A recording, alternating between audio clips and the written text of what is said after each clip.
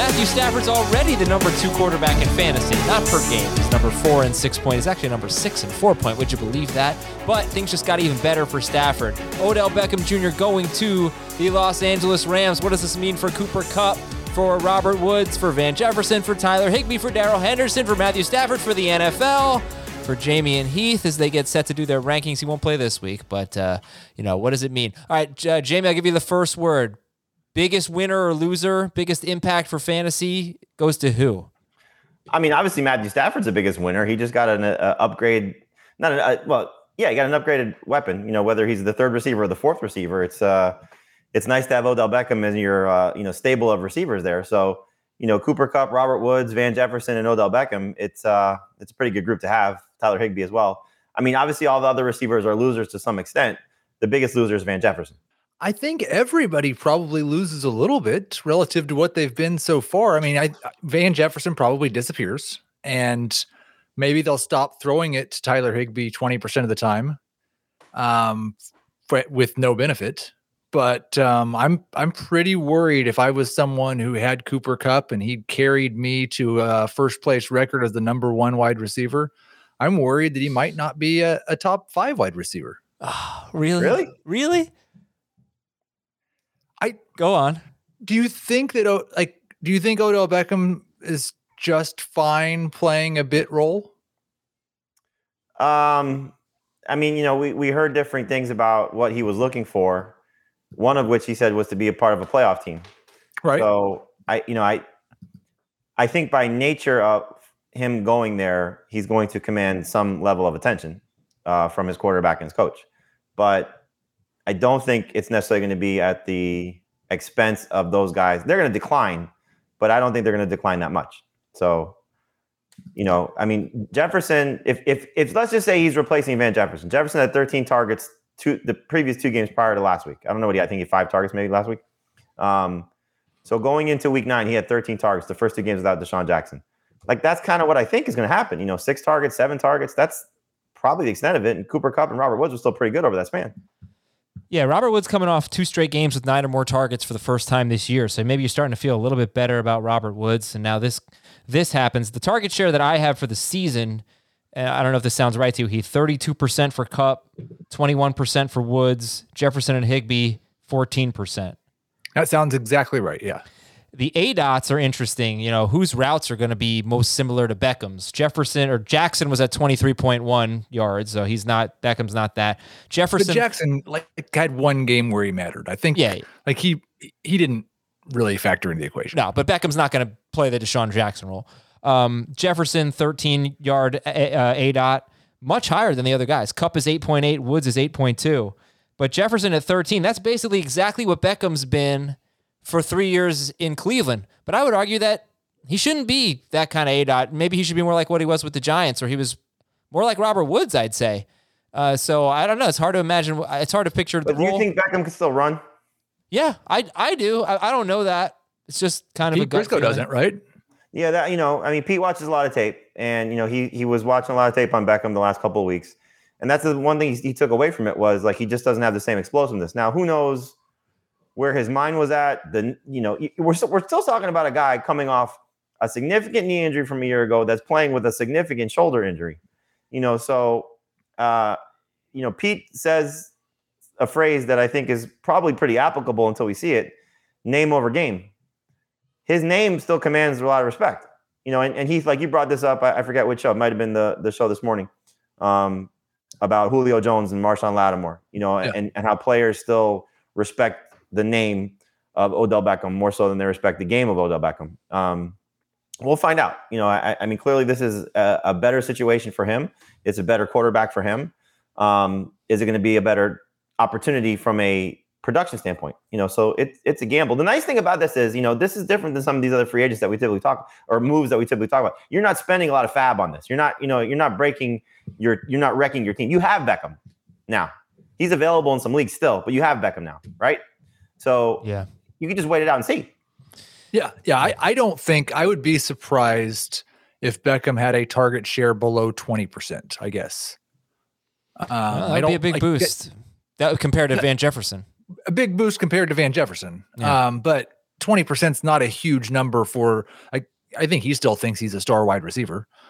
So if he has 20%, then that's probably 5% that needs to come from Kupp or Woods. And maybe it's 3% from Kupp and 2% from Woods. That's going to make a difference. I guess what I would say in regards to the top two guys for the Rams, don't panic trade them. Like, if somebody's still willing to pay a hefty price for them, fine. But don't sell them, and I'm using the word in quotes, low, because you're not selling them low. What's Beckham's value? I mean, Van Jefferson for me had kind of crept into the number 3 receiver range. Like I said, I liked the targets prior to last week. I thought he was starting to get a bigger role. I thought he was somebody that, you've heard me say this a few times, like he's a wide receiver handcuff. If something were to happen to one of the top 2 guys, I think Beckham's going to be a number 3 receiver. I don't think he's going to become a weekly starter. The comparison you'd like to make is how the Bucks, when they got Antonio Brown at the end of last season. And so Evans was still productive, but he lost a little bit. Godwin was still productive, but he lost a little bit. And Brown, by the week or two after he got going, was, a startable fantasy receiver. I don't know if this team's gonna have the same amount of volume, but if they do, then Beckham could be, a borderline starter in the 2 receiver league. Beckham or Mike Williams? Based on the schedule coming up, I would take Mike Williams. I'd take Mike Williams. I don't know if you were asking me. I'd take Mike Williams. Yeah, no, I was 100%. I was mostly asking you. I didn't care what Jamie thought. I just wanted to know what you thought. Yeah, I'd take Mike Williams. But what you guys both separately tweeted the same poll. Who has a better receiving core, the Bucks or the Rams? And I'm assuming the Bucks are winning this. Yeah, I got called an idiot a few times. What'd you say? I got called an idiot a few times. No, come on. This is a hell of a receiving core. And it was when healthy.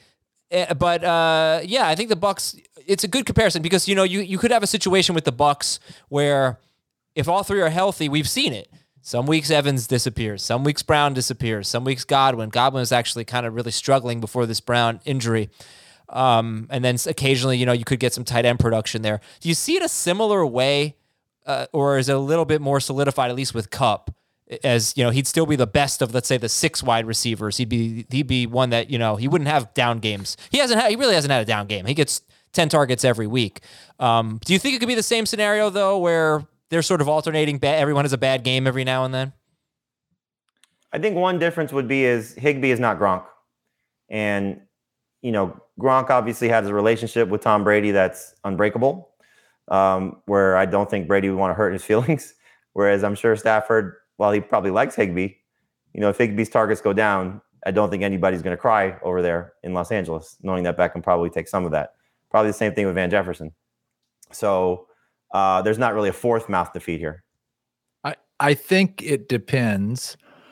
When Brown went to Tampa Bay, we weren't really sure what he had left. We weren't sure if he was the same guy. And then after a couple of weeks, it became apparent that, oh, wow, he's still really, really good. Right. If it turns into that, I think we're kind of in the same spot with Beckham right now. We don't really know how much of that was not being able to connect with Baker Mayfield, how much of that was him not trying as hard because he wanted out of Cleveland. If it turns out he's still 90% of Odell Beckham, then yeah, I think Kupp and Woods are going to have some bad weeks.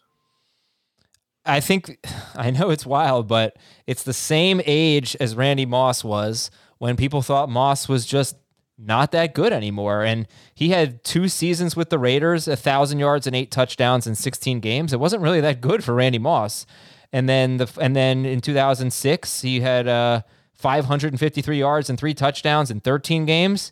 And then he got traded to the Patriots and he had 1,500 yards and 23 touchdowns. I'm not saying anything like that's going to happen with Beckham, but these great receivers, Antonio Brown is a perfect example. They've been counted out before, and I'm excited for Beckham to at least have the opportunity to prove people wrong. Beckham's 6 months older than Cooper Kupp? I don't know. Imagine in 2015, Cam Newton and Odell Beckham were as hot commodities in the NFL and fantasy football as you could find. Yeah. And here we are 6 years later, and they are commanding headlines in 2021. How about that? But crazy. Only one of them got a bonus podcast, though. So yeah, it looks like Robert Woods is 7 months older than Odell Beckham. And Odell Beckham was November of 92. Kupp was born in 93. June of 93. So yeah, 7 months younger than Kupp, 7 months older than Kupp, 7 months younger than Woods. They're all basically the same age. Yeah. If you have rest of season right now, Patrick Mahomes or Matthew Stafford, who are you taking? Was Clyde back? I'm The key? Oh, Adam, Dave said the same thing. That Clyde was the key. I mean, look, I think there's could be something to that, right? If you have to respect the run a little bit more. But I would take Stafford. Why wouldn't you take Stafford? He's going to be incredible going forward. He's already been incredible. Why wouldn't he continue to be? Oh, I wasn't asking you. I was asking Heath. I'd probably take Stafford, but I think it's pretty close. This team is going to be tough to stop. Does this impact Darrell Henderson at all? I mean, more touchdown opportunities, you would assume. I'll tell you this much. You better be rostering Sony Michel. Yeah. He should not be on a waiver. How intent are they on making Odell Beckham happy and keeping Woods and Kupp happy? Because it could mean fewer rush attempts. They might not run in the red zone as much if they've got to get these guys their touchdowns. That would make Stafford pretty good ahead of Mahomes, right? All right, sure. Let's finish off with some Beckham or Landry. Beckham or Waddle. Waddle. Beckham or Jerry Jeudy. Oh, I should have included that receiving core too. Waddle, Parker, or Fuller. Yeah. Will Fuller's one of the most talented wide receivers in the game when he's healthy. The guy who loves stats should definitely feel that way. I really don't know. Jeudy over Beckham. Jeudy over Beckham. All right, here's a good one. Beckham or, well, no, if you said Jeudy, then you're not going to say. This is not a good one. DJ Moore.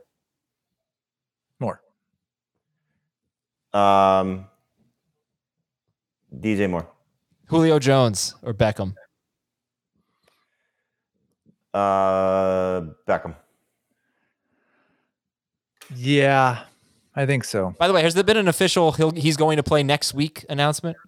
Or are we just assuming that? I'm guessing he's going to play next week. I don't think he's playing this week. My favorite thing would be if they said, you know what, your shoulders are bad. Let's just put you on IR for a month. We want you ready for the playoffs. That would be pretty funny. All right, look, I'm excited to see what happens here. I think it's really intriguing. He's 75% rostered. So, see if you can get Odell Beckham. Do the Rams win the Super Bowl? The trend has been broken. The home city won the Super Bowl last year. So you no longer say that's not possible. I think, they're clearly all in, Von Miller and Odell Beckham in back-to-back weeks. So if those guys are anything close to what their peaks were, which we don't expect that to be, but, if it's 80% of what their peaks were, you're talking about one of the best offenses just added a pretty nice piece. One of the best defenses added a pretty nice piece. The Cardinals are beat up right now. The Bucs are beat up right now. It's hard not to bet against them. If they have to go to Lambeau, I think that would be a problem in the playoffs. If not, I'd call them the favorite. Yeah, that loss last week to the Titans may come back to bite them because they got a bonus. A little gift, the Aaron Rodgers gift, yeah. I just wonder if they lose in the playoffs, how many times we will see the Teddy KGB GIF on Twitter. Which is what? They used it, him all in. Splashing the pot with the chips. And then the funny thing about that was they used that and he actually ended up losing. Oh, were you talking about Rounders? Yeah. Yeah, that's a good one. All right, well, I'm going to go have some Oreos then. Thanks for watching and listening, everybody. The guy, he eats Oreos and Rounders. So good movie. I'm sure half of our fantasy football staff has never seen it. We'll have to educate Schneier about it a little bit later and Schrager. For Jamie and Heath, thank you guys for hopping onto this bonus pod. Hope this was helpful for everybody. Enjoy the game tonight. See ya.